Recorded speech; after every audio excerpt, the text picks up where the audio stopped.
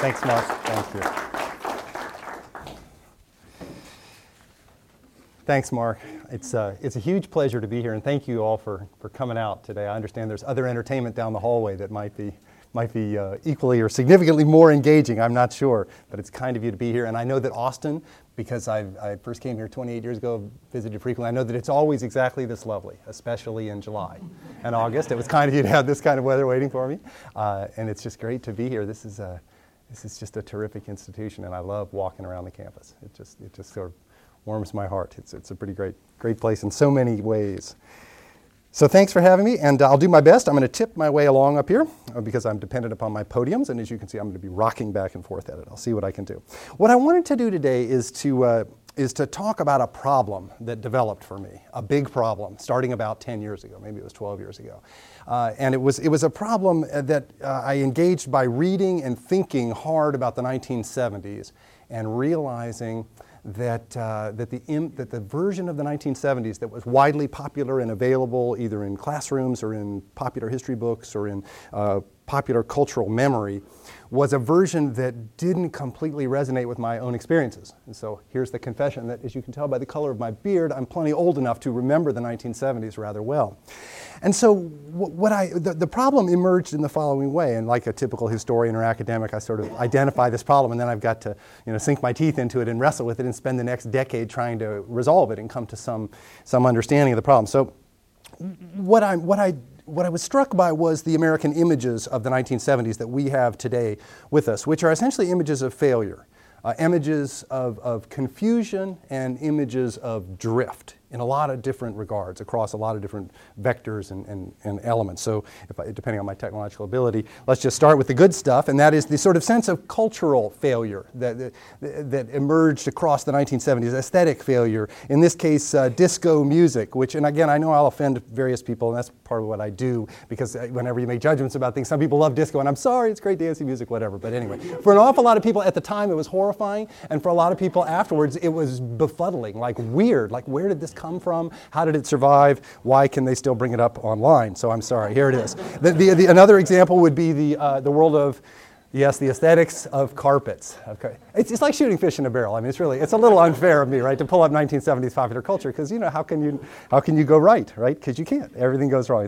So orange shag carpets. Other examples of this would be some of the nice facial hair tendencies of the sideburns. And if you haven't seen Newt Gingrich like this when he was in the geography department, a little state college in Georgia, that's kind of nice. It's charming. This is Leonard Nimoy, of course, from Star Trek, this sort of sideburn thing.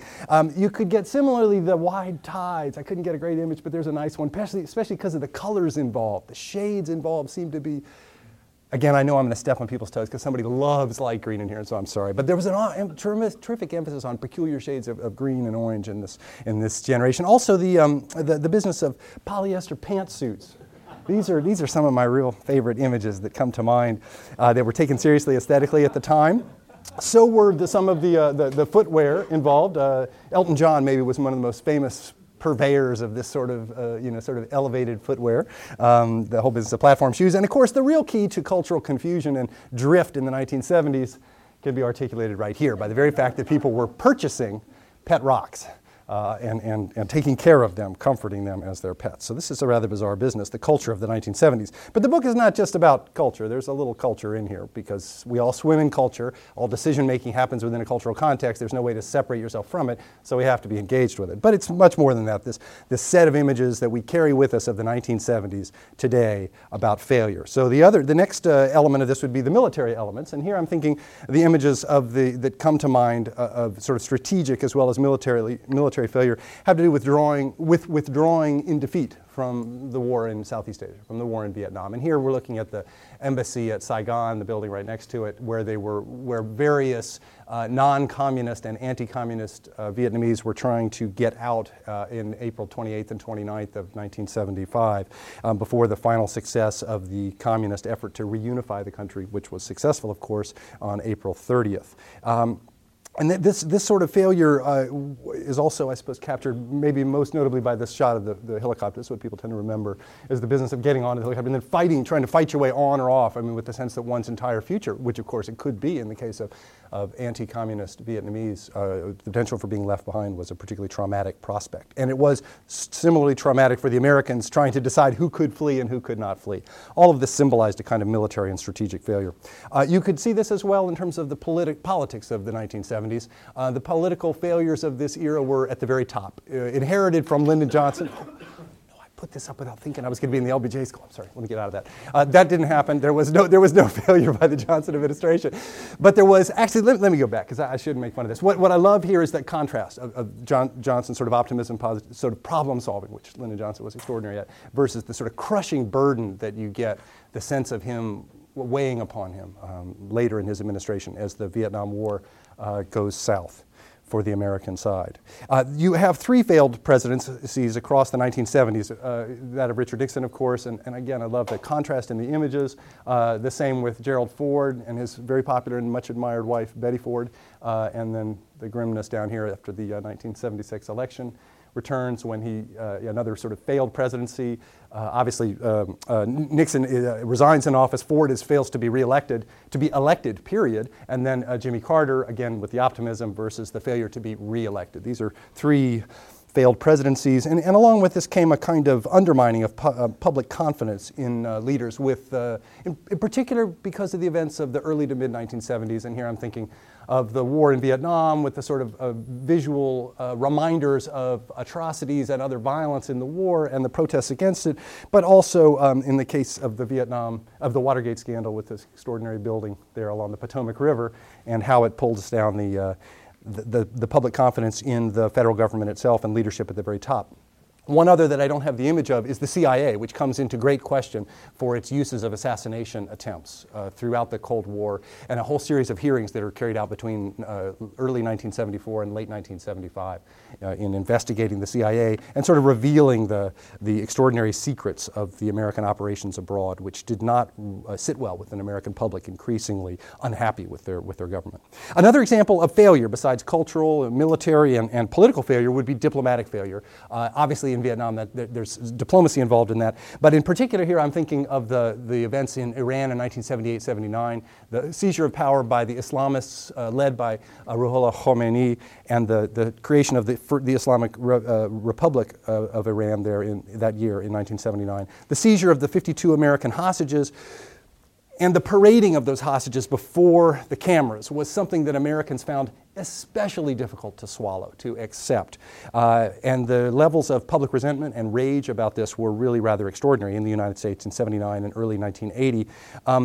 It got even worse when, of course, the attempted solution to this was a helicopter-run rescue operation that failed, killing another couple of handfuls of American, not another, but a couple of handfuls of American service personnel, and who then wind up, the Iranians wind up instead in this government having the ability to show off America's complete technological failure as well as a sort of political and diplomatic one, at least to the cameras of the world.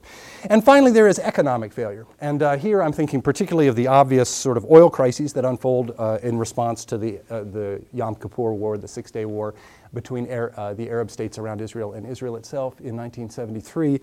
That's the first wave of the double oil crises. And the second one comes with the Iranian Revolution in 1979. So you have two cases in which that's the oil companies checking in on me here to make sure I get my prices right. There are two sort of jumps in the price of international prices of petroleum by a factor of 4 in 73 and then again in 79. So there's this enormous escalation in the cost of energy in the international system, which leads in the United States to terrifically deep economic recession, as we know, the 73, 74, 75 recession.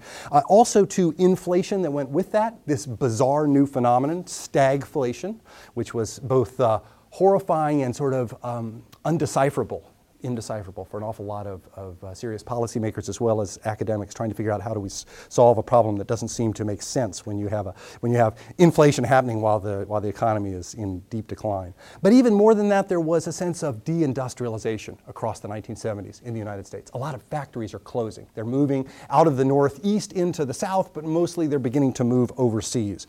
And there were issues of quality involved with this, about the loss of industrial jobs in the United States. And the image here I'm thinking of has to do with a couple of the products that come out of that iconic American industry of this era, which is the U.S. auto industry, which had long been the model for the entire world, and now instead they're giving us the Ford Pinto and the AMC Pacer. And I didn't put the image up of the Pacer blowing up, the Pinto. I'm sorry, the Pinto with the gas tank in the back, which could be under certain conditions run into and lead to explosions. And I've got a couple of visuals of that, but my wife always reminds me not to do that because it's her favorite. That was her first car, and so she thinks this is totally unfair, the rap that the Pinto gets. So I'm going to try to resist that. But what was going on here for Americans, I think, was a sense of losing one's identity and one's autonomy. Across the 1970s, with all these failures in different vectors, or different sectors, really, of the American system. There was a sense of losing what made Americans American, of being wealthy, of being powerful, of being people who were competent, of being a nation that was independent and filled with independent individuals who were successful. But there was not just failure in this sort of public sphere, there was also failure in the private sphere. And here I'm thinking of sort of social failure, if you will, in the 1970s. And this is that amidst the seeming hedonism of rising drug use, which was really rather extraordinary, the rates of drug use across the 1970s, and the sexual revolution that unfolds primarily in the 1970s for most Americans, not in the 1960s, that amidst all this there were skyrocketing divorce rates and the consequent unraveling of families. And this really got at the business of what holds the nation together. Obviously, with divorce comes a lot of liberation. There's a lot of people being freed from very unhappy circumstances. I'm not making a simple judgment here about divorce, but it is as a phenomenon that's society-wide, increasingly acceptable, and rapidly moving to where it's 1 out of every 2 marriages winding up in divorce. This is a startling experience for Americans who thought that the nuclear family was what Americans revered above all else and what they built everything else around. So there was enormous anxiety about this, a sense of things coming apart, of unraveling, a sense that we might be at the end of a long narrative, which was 200 years old, from 1776 into 1976. And in fact, when you get to the bicentennial year, the prominent Washington journalist Elizabeth Drew wrote the following. She was very typical of the kind of sort of mainstream thinking at this time. Drew wrote it this way. She said, "It is our bicentennial year, 1976, and we don't seem to know how to celebrate it. Our history began so grandly, and it doesn't seem so grand anymore." That's it for visuals. Now you're going to pay. My experiences of the 1970s included this. I remembered all these things. I remembered a lot of failures, a lot of confusions, a lot of drift. But I also remembered some other things, and this is why I got involved in this research. I remembered a sense of excitement and openness out of the 1970s. And just for full confession, don't bother doing any quick math, but I was 12 in 1970 and 22 in 1980. So this is the decade in which I came of sort of consciousness as a political, social person, I suppose. But what I recalled was this excitement and openness of righting relationships that had gone wrong across a lot of different aspects of society in the United States. Most obviously, the sense of what looked like corruption and failure politically actually meant that we were learning as citizens that power corrupts people, as we had supposedly known but had seemed to have forgotten, and that knowing that and being wise to that would enable the citizens to recreate a better relationship with the nation. So citizens and the nation, that's one set of relationships that I thought were getting right in this era rather than getting wrong. Environmentalists were another group that I remember distinctively from the 70s as people who were concerned with righting the relationship between human beings and the earth, which was clearly by the late 1960s awry. There were serious problems in environmental terms. Similarly, I remembered evangelicals, particularly evangelical Protestants, but also Roman Catholics in the United States, for whom the business of getting right relationships had to do with humans as individuals and God, getting an individual relationship with the divine that was back on track. And finally, another category of relationships that needed to be righted, as I remembered it, were women, the women who I knew and lived around and with in the 1970s were people who were changing in fundamental ways the relationships that they had with the men in their lives. So how can the narrative be ending? Or how can our history no longer seem grand precisely at that very moment when women's lives are changing and opening up so dramatically? For me, women was really was the sort of key category that showed the failure of previous historiography, of previous writing about the history of the 1970s, that this had been essentially a men's history. This was clear to me. So the initial purpose of my research simply was to reconcile, it's not simple, but sounds like it, was to reconcile memory and history, my own memory and history. And as we know, of course, history and memory are not the same thing. But we do have to reconcile them in our own lives, because we remember things one way about ourselves, and about the lives that we've experienced, and then we have to go back, if we're curious about this, and figure out how accurate our perceptions of ourselves at earlier ages are. So what did I find in the course of this research? I found essentially two themes in 1970s America. One of this was expected, and one was emphatically not expected. The first was a spreading social egalitarianism, a growing resistance to inherited hierarchies, a sense of the rightness of people being treated the same, regardless of whatever categories or boxes they could fit in terms of skin color or sex or disability or sexual orientation or anything else. So that's one theme, social egalitarianism. But the other, which is in some tension but not complete tension with this, was the growing or rising enthusiasm for free market principles, for using the market mechanisms of the economy to also solve social problems and political problems, not just economic problems. Further, as I dug into this research and worked at these two themes, I also began to realize that this was not an American story. It started as an American story, which is a little ironic given that I'm technically somebody who's supposed to do U.S. foreign relations in terms of my previous research. But I started with an American story and quickly realized this was an international story, that world history in the 1970s actually reflected the same two themes that I found in the United States, that American exceptionalism was once again being proven to not be so true. In other words, a large part of my entire career has been sort of wrestling with the questions of American exceptionalism and the degree to which the United States is similar to or different from other societies. Is it unique, or are all nations unique, or is there such a thing? If all nations are unique, can you have a uniqueness? You know, I mean, just how different is the United States, or how similar is it to other nations? And in this story, as I began to dig into it, it looked less and less different and more similar, which shouldn't be surprising for reasons that I'll make clear. So let me break this down a little for you and tell you a little about each of my two themes and how these unfolded, and then a little about dissenters, people who weren't so happy about how this was going, because there were some of them too. Egalitarianism, the leveling of social hierarchies, is a continuing process that remains quite visible today around us, I think. In the United States, the most obvious way to see this in the 1970s was the empowerment of the female half of the population, of women. And you could see this in the public sphere, you could see it in the private sphere. In the public sphere, this is the era, and I'll just sort of suggest several of different categories in which you could track this empowerment. One is in education, where you have essentially the rise of full co-education among the elite schools. In the U.S. military academies, you have the breakdown of old sex distinguishing and discriminating forms of education across the United States. Similarly, you have Title IX, which passes in 1972, and which empowers women as athletes, starting as girls as athletes, and ultimately winds up having the effect of bringing us Mia Hamm and 1999 World Cup soccer victories. But along the way, it changes the set of assumptions about what it meant to be female, from the era in which I grew up, in which there was the whole business about glistening but not sweating, you know, all the sort of anxieties, you know, the 6 women basketball rules where you had to keep 2 women back in the backcourt, you didn't want to run too far. It's amazing. All this business about protecting them from overexertion, because it's all about the concern was about protecting female reproductive capabilities. I mean, these are people to be protected. That blows up with Title IX in extraordinary fashion. You see this in the work world for women, obviously, in terms of the careers that become available to them. If you track numbers of lawyers and doctors, et cetera, from 1970 to 1980, those numbers go up very dramatically. You see it in the ending by court decisions of the discriminating advertisements, the classified ads back before, in the era before Craigslist, when people used to go to classified ads, and you'd see that the ads were listed by sex, right? Men's jobs and women's jobs. And that becomes unacceptable legally, smack in the middle of the 1970s, that sort of distinction. You see this in terms of jury duty, women finally getting access to full jury duty.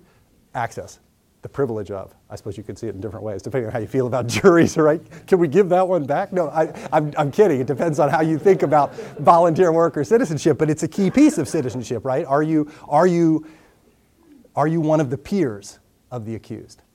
That's the question.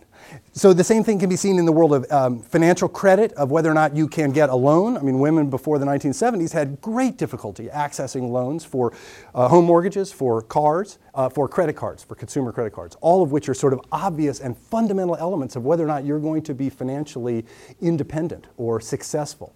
It's a very dramatic shift going on there in terms of assumptions about women's differentness or sameness to men.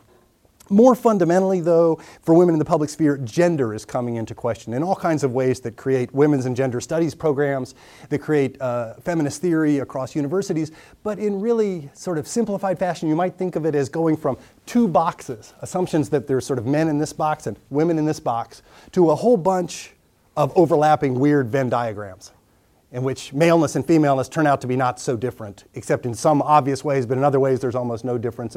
And those charts kind of proliferate across the 1970s as women and men try to figure out what gender really means rather than assuming the things that have been assumed about it before 1970. The same sort of empowerment of women happens in the private sphere of their lives in terms of access to contraception, which the Supreme Court finally grants fully in the Eisenstadt versus Baird decision in 1972.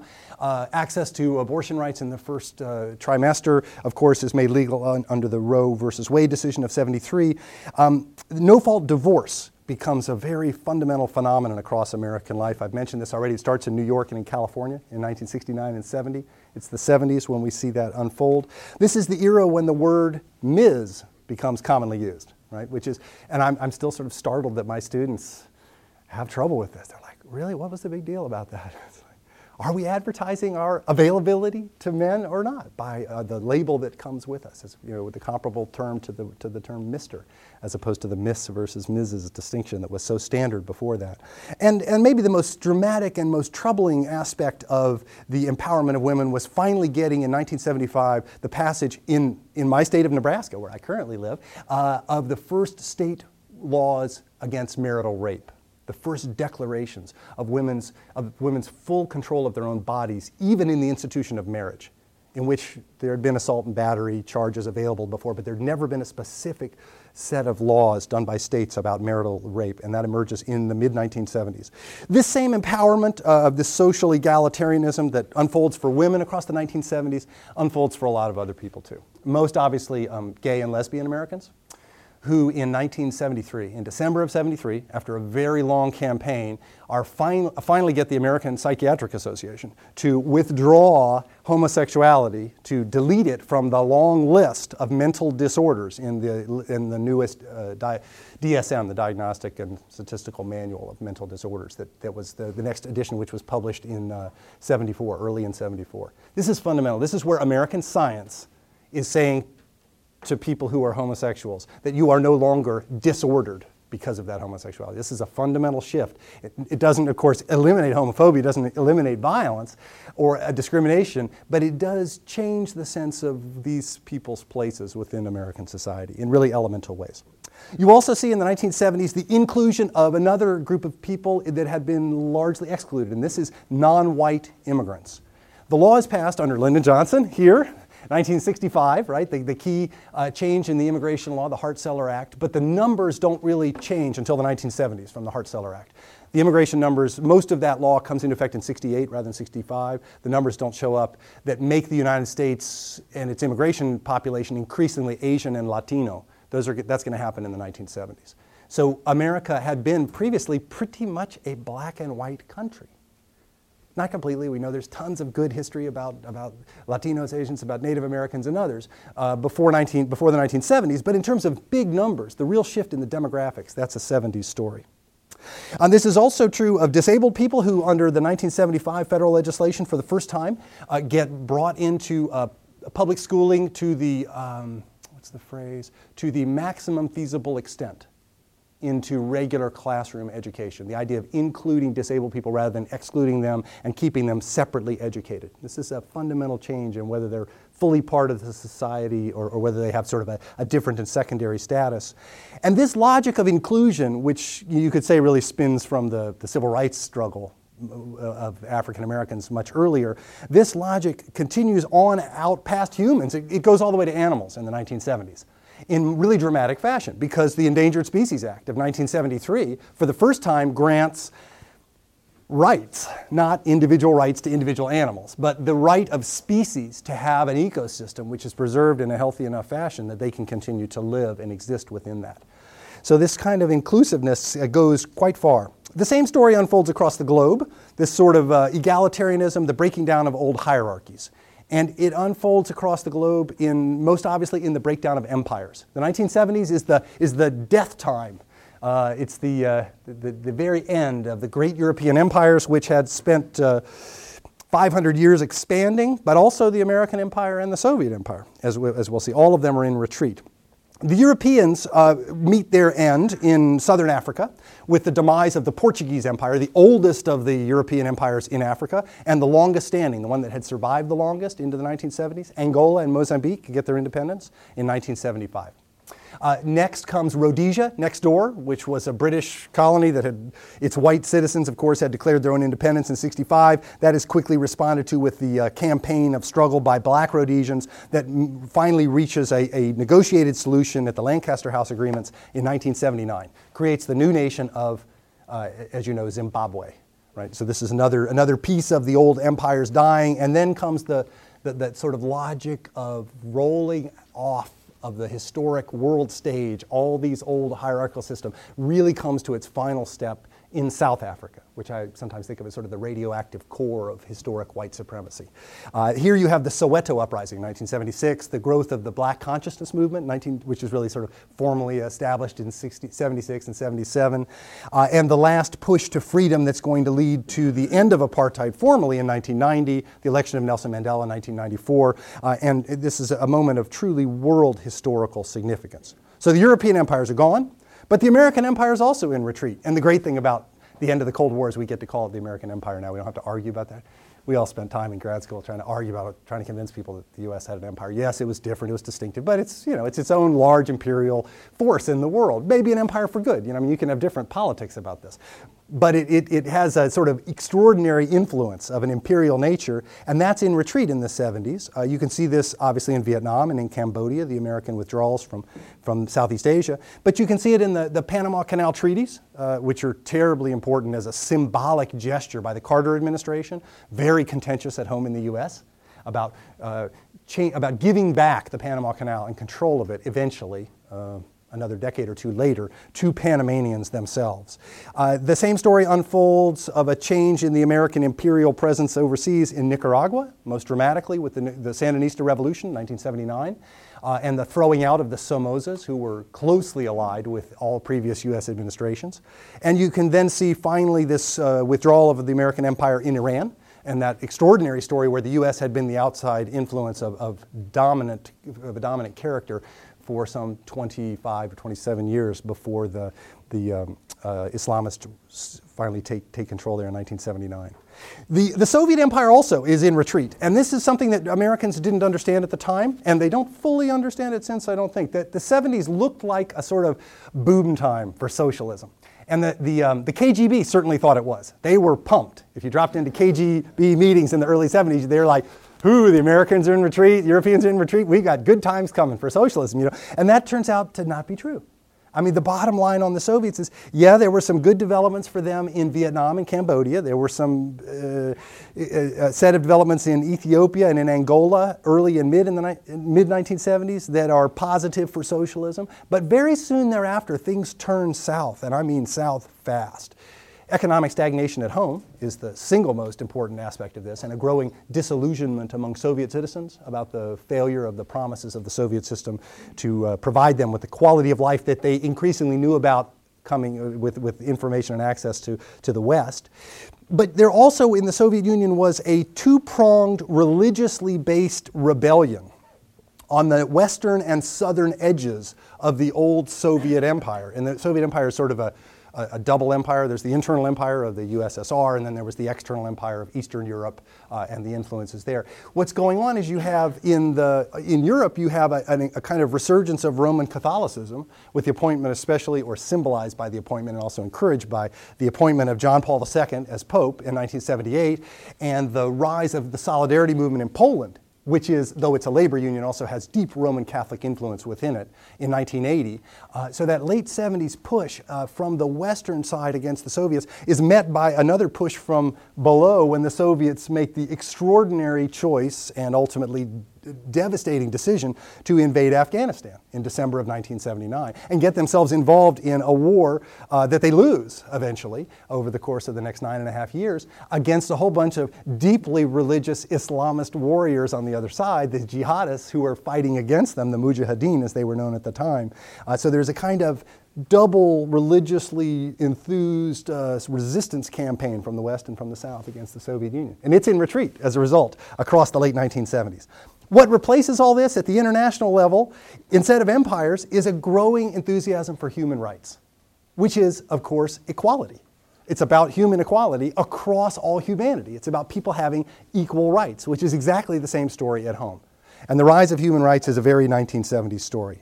Oh, we historians, we argue about this. There's a lot of enthusiasm for the 40s and the importance of the 40s, and so there's a little mini argument, right? This is how we keep historians employed. They argue about whether it was more important, what goes on at San Francisco at the UN Charter Convention in 45, or whether it's more important what goes on in the Helsinki Accords of 75. But both are important. But in the 70s, it becomes the dominant theme of international debate, dialogue, and increasingly of international relations, is the advance of human rights. You see a whole series of new global non-governmental organizations, NGOs. Oh, that's great to be here. I don't need to even say, you guys know what NGOs are. We're in the public affairs school. But the most dramatic of these would be Amnesty International, which doesn't start in the 70s. It's founded in Britain, of course, earlier in 60 and 61. But it rises to significance with the awarding of the Nobel Peace Prize in 1977. 1977, that's the key. Again, it's another dramatic demonstration of the importance of human rights. And this isn't a story of perfect human rights, but rather one of growing political pressure on governments around the globe to acknowledge the principle of human rights for all of their citizens. So that's one theme. That's the social egalitarianism at home and abroad. Then there's my other theme. And this is the one I was a little more surprised to realize the extent of it.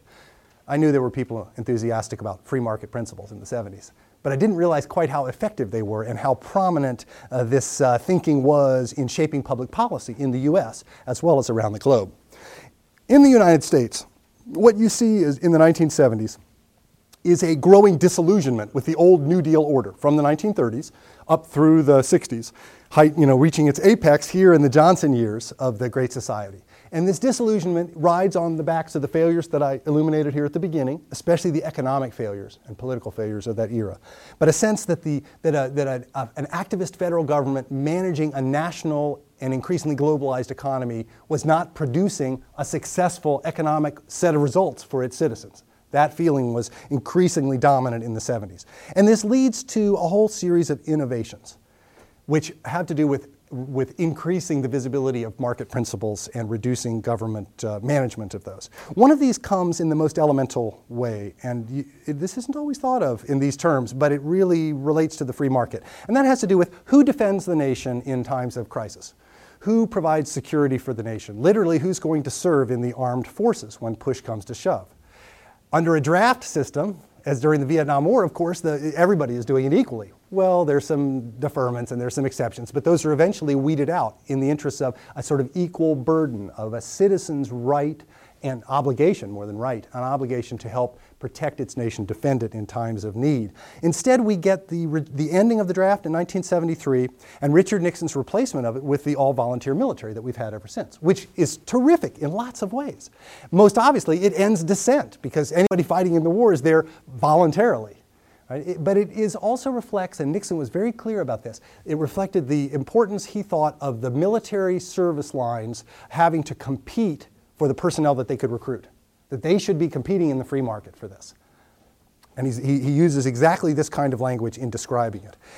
Another element of this kind of advance of free market principles into another sector of American life had to do with the reduction of taxes, the whole revolt against taxes, which is most dramatically played out in 1978 in California, Proposition 13, and the defunding of the state government of the Golden State, which they've been dealing with the outcomes ever since. But the idea of a tax reduction and campaigns against taxes Begins in 78, it flows across the entire country. Massachusetts, supposedly very liberal blue state, has a very similar campaign within the next 2 years. You have a major cut in capital gains taxes on the federal system.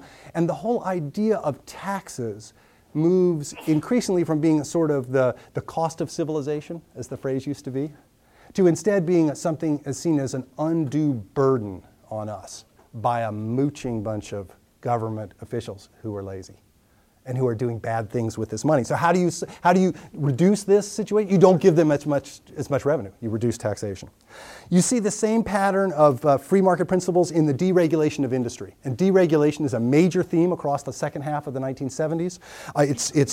It takes effect most quickly in the airline industry. And anybody old enough to remember how pleasant it was to fly on airlines before 1975 will know exactly what I mean, right? Of course, it's a lot cheaper now. I mean, if you factor in inflation, it's much cheaper to fly now. And so there's, it's like most public policies, it has its advantages and its disadvantages. As I was wedged into this tiny little regional jet trying to get down here yesterday, I was thinking, deregulation, it's a great thing. I mean, it's pretty cheap, but it's also, it gives people supposedly what they wanted. This is true in the trucking industry, it's true in the communications industry, the breakup of the Bell systems, all in the 1970s. Eventually, this logic of deregulation is going to go all the way to the Sunday blue laws, right, which is one of the best examples of the whole idea of getting the government out of citizens' business.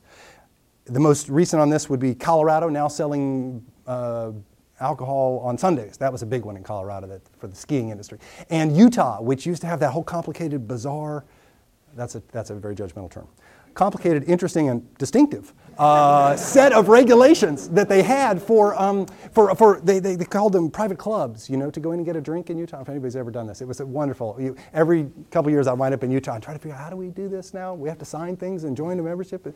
And now they just threw it all out. They said, oh, no, we're done with that. Now we're going to compete with everybody else. Deregulation is the logic here. But we also saw this in the expansion of gambling in the 1970s. Gambling was something that was supposed to happen in Cuba, before Castro, or overseas, or in Nevada. It was Nevada's bailiwick, and the 1970s changes that. The 70s brings a whole series of shifts in the gambling industry, legalizing it elsewhere, but the big one is Atlantic City. This is the first casino opened outside of Nevada, passed by a referendum by the wisdom of the voters of New Jersey, which we've seen recently once again on play. I don't actually know how they think about gambling within the Christie administration, but they legalize this, and the Atlantic City builds its first casino, which opens in 1978. And this is the first step in the big shift that's going to lead eventually to what casino gambling, I think it's in 36 states now, and 450 Native American casinos exist at this point, and it's expanding rapidly. It's oncological. It's cancerous. No, that's a judgment again. Can we cheer for cancer? I don't know. I mean, if you like gambling, it's great. It's more available. You don't have to drive as far to go lose your money or win money or whatever you're going to do. If it was me, it'd be losing money. So this whole phenomenon unfolds steadily across the 70s and on down to today. One last example of the advance of free market principles at home, though, is the expansion of pornography. And pornography really takes off in the early 70s as a kind of increasingly culturally acceptable phenomenon. There's even a brief period of porno chic between 72 and 74, a sense that we're testing out as part of the sexual revolution, sort of how far can we go in letting people do whatever they want to do and purchase whatever they want to purchase in terms of sexual titillation and gratification. But this is maybe most dramatically clear in Deep Throat, the film, which comes out in 72 and is viewed by an awful lot of very famous people who are, Jackie Onassis, Aristotle is going to this. I mean, Jackie Onassis is seen going in and out of a theater, and so are all kinds of other prestigious, people you thought were dignified. And in the early 70s, I didn't mean that actually, but in the early 70s, what was acceptable for dignified people was very much in question. I guess that's really my point. And it's an interesting kind of problem that's going on there. It's going to accelerate with the VCRs, the video cassette recorders, may they rest in peace. They're gone now, but in 75, they were an amazing breakthrough. And of course, what people are mostly watching is pornography, turns out. Nobody's admitting it. It's sort of like, it's like, no, that's not me, but it turns out that if you go look at the sales numbers, it was like 80% or some incredible percentage by the end of the 70s was pornography, because you didn't have to go to theaters. You didn't have to worry about your dignity in public. Now you could just watch it at home, right? So it's a much better, you had to go into the DVD store.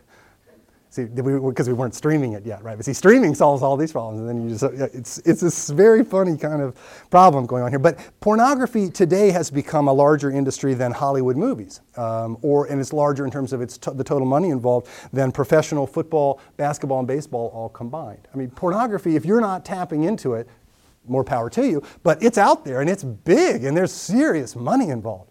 I mean, I don't know if it's quite oil money, but it's awesome. Here's a way to think about this deregulation pattern and how it's flowing into all kinds of directions, and there are many more that I outline in the book that I don't go into here in detail. The way I think of it is that this represents the Nevadaization of American society, the Nevadaization. Because it used to be that people said, you know, what happens in Vegas stays in Vegas. Right? You went there, and whatever you did over there, and the prostitution's legal in Nevada since 1971. Note the date again. You know, quick divorces, quick marriages, whatever you want to do in Vegas, do it. Gambling, all that stuff. But increasingly, I think what we get is instead a sense that what happens in Vegas is going to eventually come everywhere else soon enough. That's the sort of logic of the 1970s. It's about letting people do what they want to do with their own money. It's the logic of libertarianism, not the logic of some sort of traditional social conservatism. It's rather libertarian in that sense. The same thing unfolds across the globe. You won't be surprised at this point in this talk that the same story is not a distinctive, exceptional American story. It's part of a bigger pattern of free market principles in advance. We see this as a kind of advance of capitalism and a retreat of socialism by the later 1970s in particular. This doesn't happen evenly everywhere, right? I mean, world history is too big, world cultures are too diverse, societies are too complicated to guarantee that they would all, I mean, what it does is sort of guarantee that there will be different time frames for these phenomena. It's not going to be lockstep. But certain patterns are clearly available and visible in this period. A couple of examples will suffice, I think. In the southern cone of South America, Chile and Argentina both swing very strongly toward a free market orientation. Chile in the aftermath of the coup led by Augusto Pinochet against the Salvador Allende regime, 1973, that the U.S. was deeply involved with, and the creation of a government that was dominated by a bunch of economists who had been trained at Chicago, University of Chicago, with its famous free market economics orientation. Those people take over Chile in 1973. It's not just the military. And the same is happening in Argentina after the Dirty War, as it's sometimes called, against the left from 76 to 83. This story unfolds in the United Kingdom really dramatically because of Margaret Thatcher, who's an extraordinarily powerful and charismatic leader, whether you like her, dislike her, or don't even know who she is, or feel neutrally about her. Not many people felt neutrally about Maggie Thatcher, I don't think. But she was very powerful at getting through a kind of a delegitimation of the state and a resurrection of the importance of the private sector and of free market incentives from 1979 onwards, from her initial election as prime minister. The same story happens in the big prize, too. And the really big prize, of course, is China. And the Chinese story is a 1970s story. The People's Republic of China had long been enthusiastically the most anti-capitalist government around the world. But in the 1970s, there are two big steps toward capitalism. Right? The first of these comes with the opening to the West that reflects the growing split between the Chinese and the Soviets. Right? And that's going to lead to sort of the opening of diplomatic relations, a kind of geopolitical balancing after Richard Nixon's visit in 1972. But the second is the death of Mao himself in 1976 and the death of Zhou Enlai as well, his closest lieutenant. The rise of Deng Xiaoping in replacement of them, which takes the course of about 18 months, and the economic reforms that begin in 1978. Because Deng had realized, along with others around him, that the gap between the Chinese and the West was enormous, and they were determined to shrink that gap, especially economically, technologically. And they were willing to take steps down the slippery slope of private property eventually in order to do that. It doesn't all happen right in 78. This is a tentative, hesitating process, but it is underway by the end of that year. And by 1986, when I found myself visiting a friend in Kunming in southwestern China, my first visit to China, I was stunned by the emphasis at that point of the new slogan, which was, "To get rich is glorious." And I thought, where am I? These people are all excited about getting rich. I mean, the government is enthusiastic about the concept of getting rich being glorious. And this is an amazing shift from something which had been very different under Mao Zedong. One could imagine that Mao was truly revolving in his grave. Within 10 years, by 1989, of course, the Soviet Union would be imploding and the communist bloc was dissolving, and China would be well on its way to economic transformation into what it calls today, and this is one of the best, greatest euphemisms of modern history and policy making, I think, socialism with Chinese characteristics. Sometimes known as market Leninism, right? Or whatever you want to call it. Nutcase capitalism with a communist party sort of in control of it. A communist party, whatever. I don't know, maybe here in the LBJ school, somebody probably has a better set of terminologies for this. But they're wrestling with this problem of how do you maintain communist party control and build an increasingly capitalist, free market-driven culture. Have there been objections to this trend? These two big themes I'm talking about at home and abroad. Everybody hasn't been, usually is the case, everybody hasn't always been happy. But the dissenters in this case aren't all that powerful yet, at least, although they're pretty articulate about what they object to. And they're very different from each other. There are two main categories of people for whom the twin engines of sort of formal social equality and free market principles, for whom these just don't rest easily with their vision of what the world should be. The first dissenting group of the two are conservative religious folks. Conservative religious folks who, from the 1970s onwards, organize in the U.S. in the terms of sort of Christian fundamentalism, particularly Protestant fundamentalism, but also abroad in terms of Jewish fundamentalism in Israel and Muslim fundamentalism, which is a really problematic term, and I'm putting it in quotations because there are a lot of complicated arguments about why. But you could at least think of it as sort of a traditionalist Islam with a political radical edge to it, of which Osama bin Laden is the extreme end of a set of people who don't agree with his particular tactics in that pursuit. What these people tended to do, these conservative religious people who emerge in the 70s in organized political fashion for the first time, what these people tend to value is really traditional hierarchies. They value hierarchies of sex, of age, of class, of deference to established authority and traditions. That's what makes societies healthy for them. They tended to be more concerned with making and sustaining moral citizens, good people, as they understood the goodness, rather than with making simply free individuals. Freedom to them was irrelevant if it came at the cost of corruption, of immorality. So they tended to see families, often clans even, depending on which group we're talking about, rather than individuals as the foundations of a good society. They were distrustful of fully free market principles and unrestrained individual freedom. And they would have agreed with the foundational English social conservative, Edmund Burke, who really is just brilliant in so many ways. But here's Burke's view of this idea of liberty for individuals. Now, Burke is usually identified as the great conservative, to which all American conservatives are supposed to look backwards. The effect of liberty to individuals, said Burke, the effect of liberty to individuals is that they do what they please. We ought to see what it will please them to do before we risk congratulations. That's the question. So conservative Christians instead valued governmental shaping, the use of the government for the shaping of moral behavior in such realms as abortion or pornography or gambling or the sale of alcohol or homosexuality. All of these are realms in which they thought the government should be deeply involved in managing, restraining human behavior because people are sinful from this perspective, right? And you don't just free them up to do whatever they want to do. That will result in chaos. Nonetheless, though, I think in the United States, for the most part, in the 1970s, and really pretty much since, in practical terms, these religious conservatives have tended to accept the kind of rhetorical support that has been offered primarily by the Republican Party. And it has accepted this while receiving relatively little in terms of actual changes in government policies or social practices. In other words, there's an awful lot of sort of sound and fury that comes out of the religious right, but not a lot of policy making. There are some exceptions to this. We can all identify a couple here and there. But in general, I think you'll see a pattern in which they don't get much for the support that they give, which is extraordinary, to the Republican Party over the last generation and a half now. The second group of dissenters are totally different. Well, there actually is some overlap, but not a whole lot. They come from a different place, and these are environmentalists.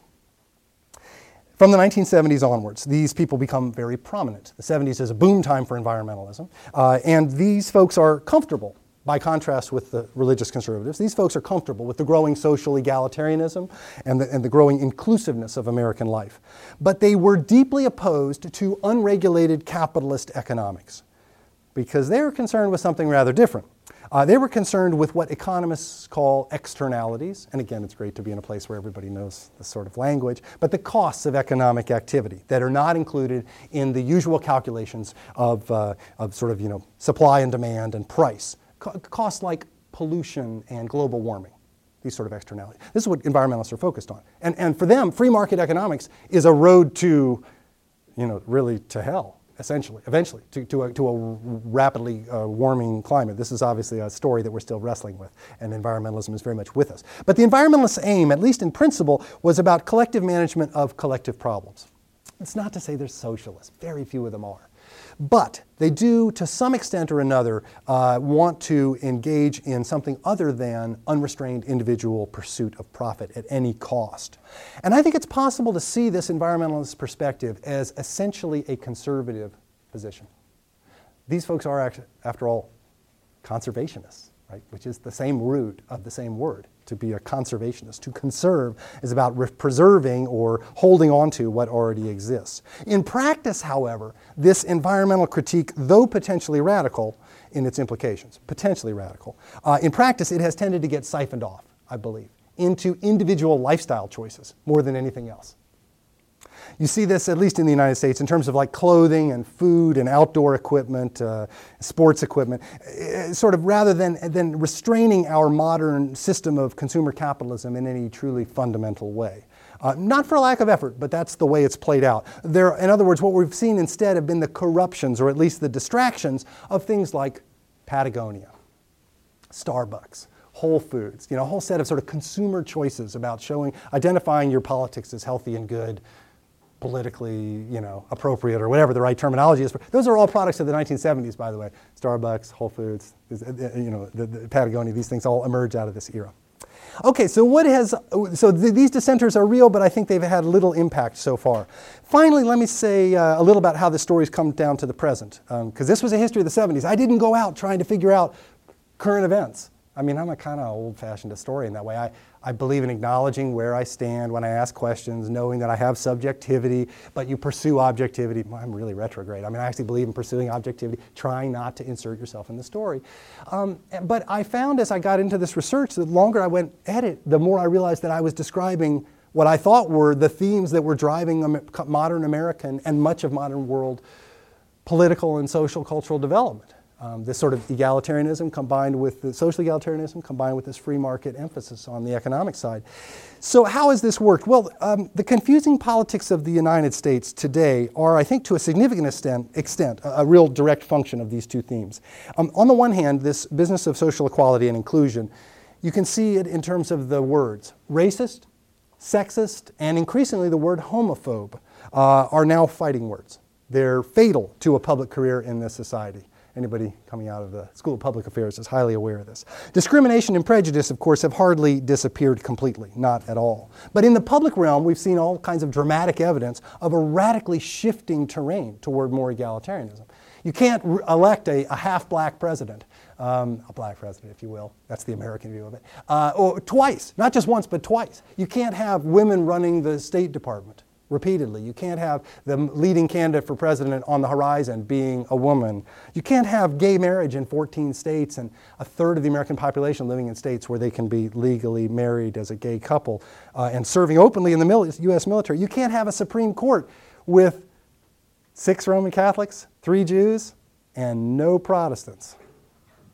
Right? You can't have this unless something has changed really dramatically, right? And it sure has. It's changed right smack coming out of the 1970s. American society is significantly more liberal and more equal in social terms. The very fact that most people, if you go out and ask on the street, the religious makeup of the Supreme Court have no idea what you're talking about, and even if you narrow it down and say 6-3-0, if you think about the teams, no, that's a joke. But if you think of those numbers, people will say, I didn't know that, which tells you something about it, which is that it's significantly less significant than it used to be. The very fact that the Republican Party, supposedly the party of narrow-mindedness or something, according to many views, nominates Mitt Romney, right? Which is, a Mormon is just, that's sort of an unbelievable phenomenon from a historical point of view. So things have changed very dramatically to make this country more liberal and more egalitarian in social terms. On the other hand, the distrust of government remains unfettered. It grows every day like another cancer upon the land, I think you could say. And I can say that in a school of public affairs because people believe in public affairs here, right? So I love that. But there is sort of a reverence for free market principles, for lower taxes, for less regulation of business that has become kind of commonsensical. It's not just the Tea Party. It's much broader than that. The reason that something like the Tea Party can be as successful as it is it reflects an underlying kind of discomfort or dis-ease with a lot of aspects of this kind of regulation and taxation. And the result of this across the last 35 years has been an increasing inequality of wealth and income. The numbers on this are very dramatic and very clear. And they date directly from the 1970s, that Americans are increasingly split apart from each other in the distribution. By economic language, income and wealth are more maldistributed.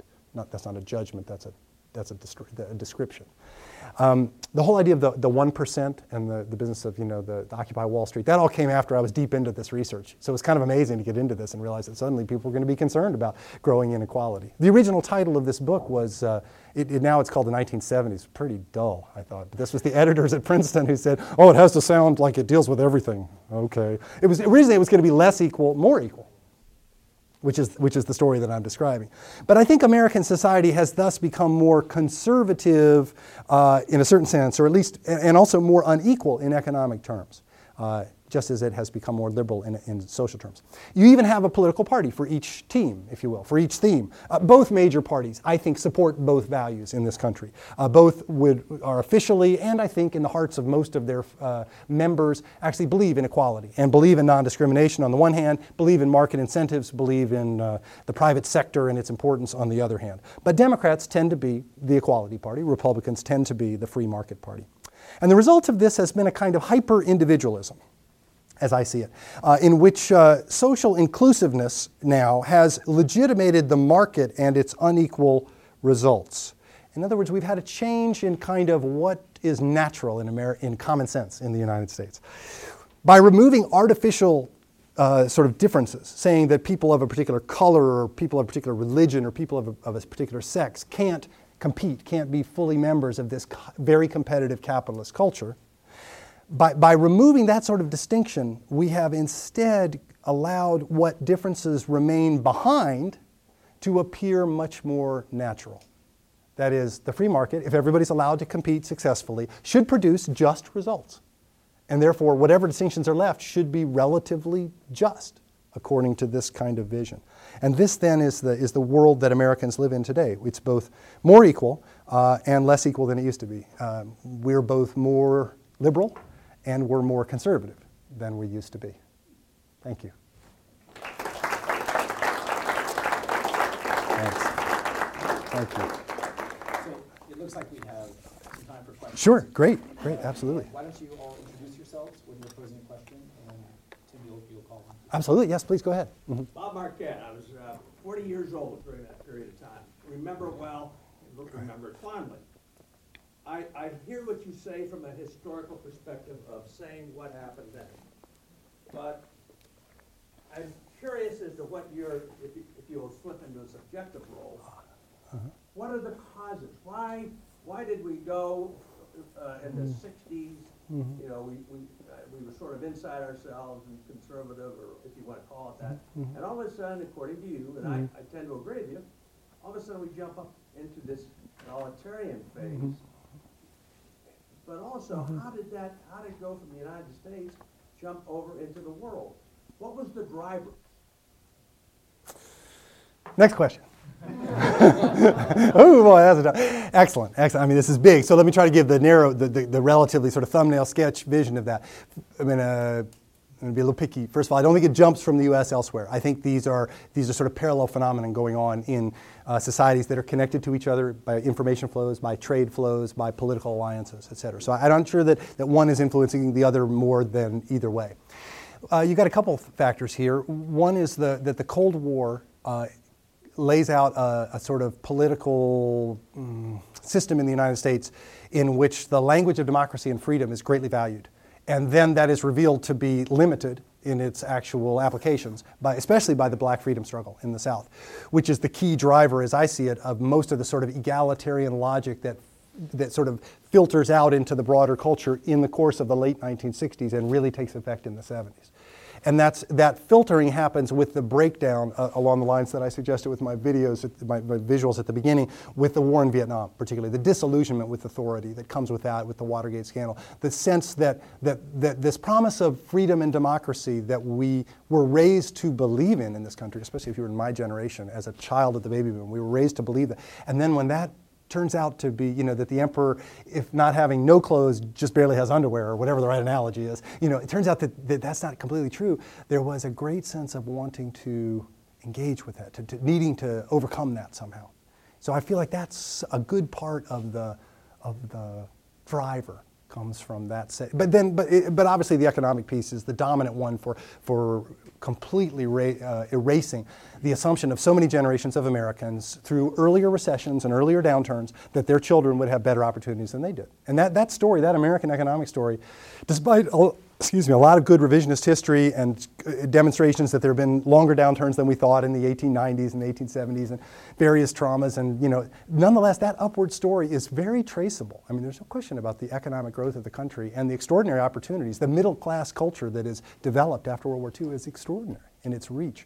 And so when that grinds to, not a halt exactly in the 70s, but it grinds to something like a very slow crawl, and then the average household's annual incomes begin to drop from the early 70s up into the mid-90s. That seems like a reversal of everything that the United States is supposed to promise to its people. And that kind of means anything is fair game now in terms of rethinking where we go. Great question. I wish I could do better justice to it. Go ahead. Yeah. Aliza, I am a student here at the LBJ School. Great. I was just wondering, do you feel like the changes that occurred in the 70s were so drastic and dramatic that the 80s really looked, and maybe the 90s, totally and completely different? Or do you feel like a lot of these changes fundamentally were still happening in the early 80s? Oh, yeah. Well, this is great because here's my visual for this as a historian. I think of the past as a tapestry that is sewn together with there's no holes in it. It's a great big unified whole. And anytime a historian drops in, and I think of it as sort of moving from left to right because I'm not Chinese, or I don't know what the right term, in terms of how I read, I go this way. So I think of it chronologically going this way, and I think of it as being that anywhere you enter the past to begin a story, to begin a history, you're taking a surgical tool and you're carving into it. So you are rending the garment. I mean, you're doing something wrong right there because you're already saying, this is where the important stuff begins. You're saying that even if you say in the first few sentences, like some of us do, despite the importance of you're already artificially calling attention to this one line. So I guess I'd like to think of it instead as a spotlight, saying, we're looking at this period because it's particularly important. But there's no magic to zeros, right? If we lived in a country with a mathematical system with a base of 8 instead of 10, I'd be talking about, 72 to 80 or 70. It'd be totally different, right? So, in fact, my story is primarily about 1973 to 79. It's sort of a 6-year story, really, that happens to fall all in the 70s, so I can kind of get away with it. And it's sort of a shorthand. So your question is an excellent one, and the answer is absolutely. These processes are going to continue to unfold in the 80s, particularly the free market story. I mean, Reagan is going to surf that wave right into office. He's going to be a cheerleader for it. He's going to be a public policy maker for it. But he's not the creator of it in any way. He's just another particularly important and charismatic leader, in that story. And I think it's very much the story we're still with today. But I also think the egalitarianism is vivid. And I think Ronald Reagan's another example of this. I mean, he spent all that time in Hollywood. He didn't hate gay people. I mean, he knew tons of people who were homosexuals. And for him, I think if he were still alive, I doubt he'd have much trouble right now. Barry Goldwater certainly would have no trouble at all, as he made clear before the end of his life. No trouble at all with the idea of gay marriage or whatever else on the egalitarianism side. So I think these stories continue to roll on, and I think you could ask the same question about the 60s, right? Doesn't much of the energy of what I'm talking about really start in the 60s? And I think the answer would be yes, but. I'd say, yeah, it starts there. In some ways you can see it visible, but where you see it really gain speed comes with the events of the 70s. So, yeah. Go ahead. My name is John Brickley. I actually go to school down the street at St. Edward's. Great. But hearing you speak, the documentary, the BBC documentary, The Century of Self, comes Borstelmann. It approaches a lot of these issues from the psychological perspective. I'm curious if you'd seen that. Yeah, and if that would happen to fit tongue and groove. It does. Tongue and Groove is exactly the right image. It fits perfectly. I haven't seen that particular video, but there's a magazine that gets published starting in 1974 called Self. It's the perfect emblem of this. This is when People magazine grows into that monstrosity that sees the grocery checkout line, right? Yeah, that emphasis on individuals and their own little psychodramas. Yeah. It really, I guess, highlights a nephew of Freud and his invention of PR and how that's been used in subsequent generations to propel certain ideas about capitalism or about self. Well, yeah, and I think the Tom Wolfe, the journalist, famously called this the me decade, which I think in some ways is more applicable to the 80s, actually. But it's, anytime you break these lines at 70 or 80, you're kind of artificially carving things up we shouldn't. But it is true that and I try to lay this out in the book in ways I didn't talk about today, it is true that for an awful lot of Americans, the disillusionment that came out of that early visual part of what I talked about today, that disillusionment leads to a turning inward, to a focus on running, to a focus on yoga, to a focus on taking care of your personal body, of eating the right foods, all of which may be very healthy and great for the culture, but running takes off, right? I mean, in 1972, I'm sorry, this is too good an opportunity. The New York Marathon has like 7,000 entrants, and by 1980, it's got, 100,000 or some unbelievable number. Just creates, basically those people in Oregon, Nike, those people, they make wads of money in the 70s, because Nike starts in 1972. The waffle iron and the glue in the waffle iron. I had one of those pairs of shoes, bought it in 76. The first waffle iron came out and it lasted me 11 days. I remember thinking, built-in obsolescence. I was totally unimpressed. But yes, there was that sense for a lot of people of turning inwards, working on their own issues, because if the public sphere is so corrupted, if it doesn't work anymore, the least I can do is create a decent life for myself, be a good person in my family. I'm trying to put the best spin on this. Some people see it as selfish, but I think you can see it as working on self-actualization, as the language often was at the time. Seeking to do a higher quality, and we still do that, although this is cool, because being in the School of Public Affairs, you guys, by definition, are here because you believe in doing more than that. But you're also, like all of us, engaged in trying to build a better individual life too, a higher quality of what you have to offer. So, go ahead. Yeah, I like your point about kind of this loss of belief in the 70s, and I certainly agree with you, your point that's been made about hyper-individualism. And it seems to me that something else is going on that's very important, that perhaps is in your book, but that I didn't hear about, and that is what's going on in the media. And this may sound conspiratorial, but it's not. But after Watergate, CBS, the Times, the American media publishers and executives realized that it makes no longer sense to themselves be the focus of the news or a controversy. They feel like they got burned, that Watergate was a very dangerous position to be in. At the same time, you have these increasing economic imperatives for the news business and for the media, and of course the burgeoning television, nationally and worldwide. So what you have is instead of having a single sense of self as Americans, you have then this, you have a proliferation of these shells of your self-actualization, but no longer is there any sort of pretense about, well, this is actually what we can say the effect of public policy is. This is how we can judge this politician. This is how we can judge this party. In fact, as everybody is well aware who studies public policy, you have this kind of bogus objectivity of this is what he said, she said, this is what they said, this is what their defenders said. And so no longer do you have, and you have, with that, you have a plummeting in the amount of investigative journalism. So you have this kind of lack then of, and we know journalism today how it is, and so you have this kind of all these voices, and they're all saying the same thing, okay, that's fine, that's fine, that's fine. And meanwhile, they're all tethered to, economics and advertising and so forth. And so you have this kind of, so you do have this loss of belief in Americans and this proliferation of other ones, and no longer is there kind of any, there's no arbitrary anymore. There's not God and not the state and not the media. Right, not Walter Cronkite to do it for us. Yeah, no, this is nice. This is really nicely put. I would agree with you. What's ironic about it, of course, is the 70s is also the era, because of the Watergate scandal, that the investigative journalist reaches his or her highest point in sort of, admired status. Briefly, there's a kind of apex there, right, where thanks to Dustin Hoffman and Robert Redford, we all grew to love investigative journalists, right? But the reality you're suggesting is a structural shift that's going underneath that, away from that. And I think that's true. I think you can also see this in the growth of cable television, which emerges out of the late 70s, right? I mean, ESPN first goes online in CNN in 1980, ESPN is later, I'm sorry. CNN in 1980, and you have this quick sort of acceleration of a diversity of points of view and a sort of spreading out and a loss of having the same facts in common, which is sometimes the way we talk about it today. We used to have the same facts, but you could have your own opinion about it. Nowadays, everybody gets their own facts, which is an amazing thing about American life.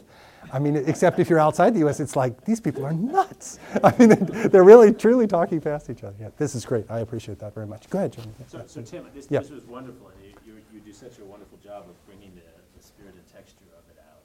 But I wonder if I could just play devil's advocate for a second, because the big but. Yes. What's your response to someone who says, well, all this stuff is going on, and this is interesting and fascinating, but maybe the three issues that might matter the most to a lot of people, there seems to be a lot of continuity pre-1970s and post-1970s, right? So one would be that you have this great array of civil rights legislation in the 1960s. By the end of the 60s, as people have written about, yourself included, the Civil Rights Coalition cracks up. And there really isn't any great civil rights legislation after that. And by most measures, America gets more equal economically and in terms of a lot of socioeconomic measures through the late 1960s. And then that stops, and in fact, it goes in the other direction, right? So that'd be one issue, inequality, civil rights. Yeah. Second, in terms of American foreign policy, right? That through the 1960s, the United States is able to, in many parts of the world, until the Vietnam War, produce a lot of what, at least at the time, looked like positive results. And that after this period, maybe we're more conscious of the failures, but the failures seem to dominate the story, right? And then the third, being that for all the discussion of freedom and individual liberty, right, by a lot of measures, Americans, the period of growth of freedom is through the late 60s, and by after that, it looks different. If you look at choices of where to live, people have, right, the suburbanization and the ways in which, as this large literature argues, people without certain means and those who don't meet certain characteristics don't get to live in certain areas and get stuck in different areas instead, right? I mean, to what extent are those dynamics things that start in the 60s, really, as the literature used to argue before your wonderful book, and really carry over through this period in spite of all these important cultural changes you point to? Overempowered professors get 3 questions. This isn't fair. This is good. The first and third are closely related, and I guess my simple answer to those, this is very challenging, and we could spend a few hours on this. We probably will later. But the first and third are connected on the issue of whether poverty and socioeconomic class is as racially coded as it used to be. And there's interesting arguments about this, but I think the answer is absolutely less racially coded than it used to be. Absolutely. I mean, what you see is a serious growth of a black middle class across the 60s on to the present. Is it large enough? No. I mean, it's fantastically not. And we still have all kinds of racial coding in that. But I think there is a significant change there. My own view of it is. I would say, in agreement, though, with that emphasis, I tend to draw a distinction in the book between the public sphere and the private sphere. That in public life in the United States, that there's been a great deal more desegregation and sort of intermingling by sex, by race, by religion, all these ways, much more so than in private life. Private life is slower than that. There's no question about that, but I think that'll come. I think on your second point of America's relationship with the world, was the U.S. more successful before the 70s and less successful after? I guess I'm just not sure. That's a big generalization. I'm not sure I'd agree with. The U.S. gets away with a lot more before the 70s. Whether it's successful, I guess in that sense, maybe, but since then there's been an awful lot of successes too. I guess I tend to see, that the first Gulf Wars and the end of the Soviet Union, and the corruption. I mean, the liberation of China from socialism, or whatever you want to call it. These are all amazing stories of success for capitalists like you and me, I guess would be the way to put it. Yeah. That's too short an answer. No, Thank you. Okay, go ahead. Yeah. I'm Janine. I'm in the Global Policy Studies Oh, great. program here. Uh-huh. I am curious about the 1970s as the moment when empire sort of gave way to human rights and free market capitalism. And I'm thinking particularly about Argentina and Yeah. America. And it's this sort of new version, or this hybridized sort of mix between empire and this free market capitalism, this, media and the puppet strings. So I guess I'm curious how you see that playing out over time, if there are still traces of like U.S. empire, so it's not necessarily falling away completely. How free market capitalism sort of makes empire this more sort of insidious kind of element. Insidious or empowering. I mean, depending on one's politics. Either way. Yeah, no, I think this is nice because I made it sound a little, I'm being too quick here in my description, that empire sort of dies in the 70s. It doesn't, and you're absolutely right to point this out. It's going to change form, but, and it's possible to see empire in descriptive terms, the American, the Soviet, the Russian version, as a sort of continual effort by large national entities to influence, ideally dominate, control, ideally even dominate large sectors of other parts of the world, whether, through economic, cultural means or whether through military. And there's a lot of different ways to think about empire, but certainly you're right in describing it as something that's atrophying, but not dying completely. And that sort of continues to burble along.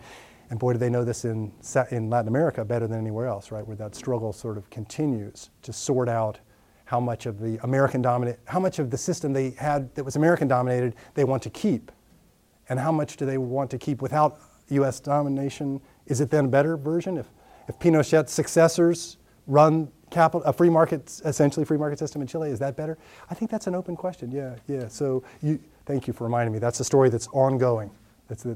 Yeah. Are we doing our time? Just one Okay. more, is that okay? Sure. Yeah. I'm glutton for punishment. Yeah. My name's Daniel, first-year master's public affairs student. Great. And one of the interesting things you talk about is this trust of leadership and the sort of general breakdown of the trust we had in our leaders. But I just finished reading Christian Carroll's Strange Rebels book, and he focuses the sort of conservative revolution on leadership and on these like strong leaders throughout the world that sort of make this change and create or dynamize a lot of the sentiment. So how do you manage sort of distrust of leadership with the rise of a leadership class that goes on for 20, 30 years?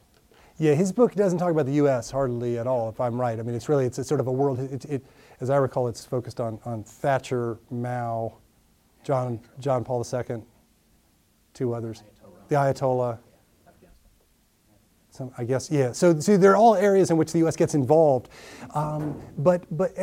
this is an interesting question because it's possible to distrust leadership and also be enamored by charismatic leaders, right? I mean, and there's no better demonstration of this than Protestant evangelicals in this country.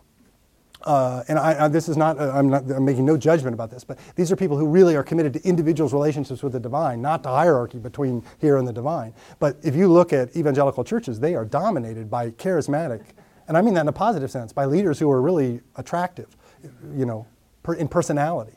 So I think that's a tension, and I think it's at the tension that we all have about, wanting to be part of something bigger and following leadership that we trust and admire, and always sort of, filtering through the tea leaves, hoping that we can find a presidential candidate that we could actually be excited about, or or a governor or whatever, But at the same time, knowing that really, if you're really serious about understanding how power works, the last thing in the world you do is ever trust anybody with power. I mean, you just don't. What is it Reagan said about? I love being able to quote Ronald Reagan, and people think I'm pro-Reagan. No, but about the negotiations with the Soviets over nuclear weapons, right? Trust but verify. Which is that in power, it messes people up. So, I'm not bullish on, I think the book is interesting because it points out the importance of 1979 and charismatic leaders in those different roles. But I think on each one of those, you can pull them apart and you can say, look, John Paul II is important, but he's also riding a wave of resurgence within the Roman Catholic Church that predates his archbishopship in Krakow, and it predates much less his getting to Rome. You can do the same thing with the Chinese. The Deng Xiaoping is very much a part of a group of reformers, and being Deng-centered is very American. That's a nice little pun, actually. Never mind. But that's an American view of kind of wanting leaders that we can follow. It's kind of with Self magazine. It's with this business of important people, and I think we can be sympathetic to that. But boy, we need to be skeptical about it. And that's what the civil rights movement taught us was sort of. It's not about Martin Luther King Jr. It's about you pursue justice. You build it at the local level, whatever you're going to do. I mean, even if you're doing global leadership, you do it at you start local and work your way up. Well, if I know Tim, he'll entertain one or two more questions down here front if there are a couple lingering, but I think we should probably call it quits and most importantly say thanks a million for a fascinating talk. Thank you.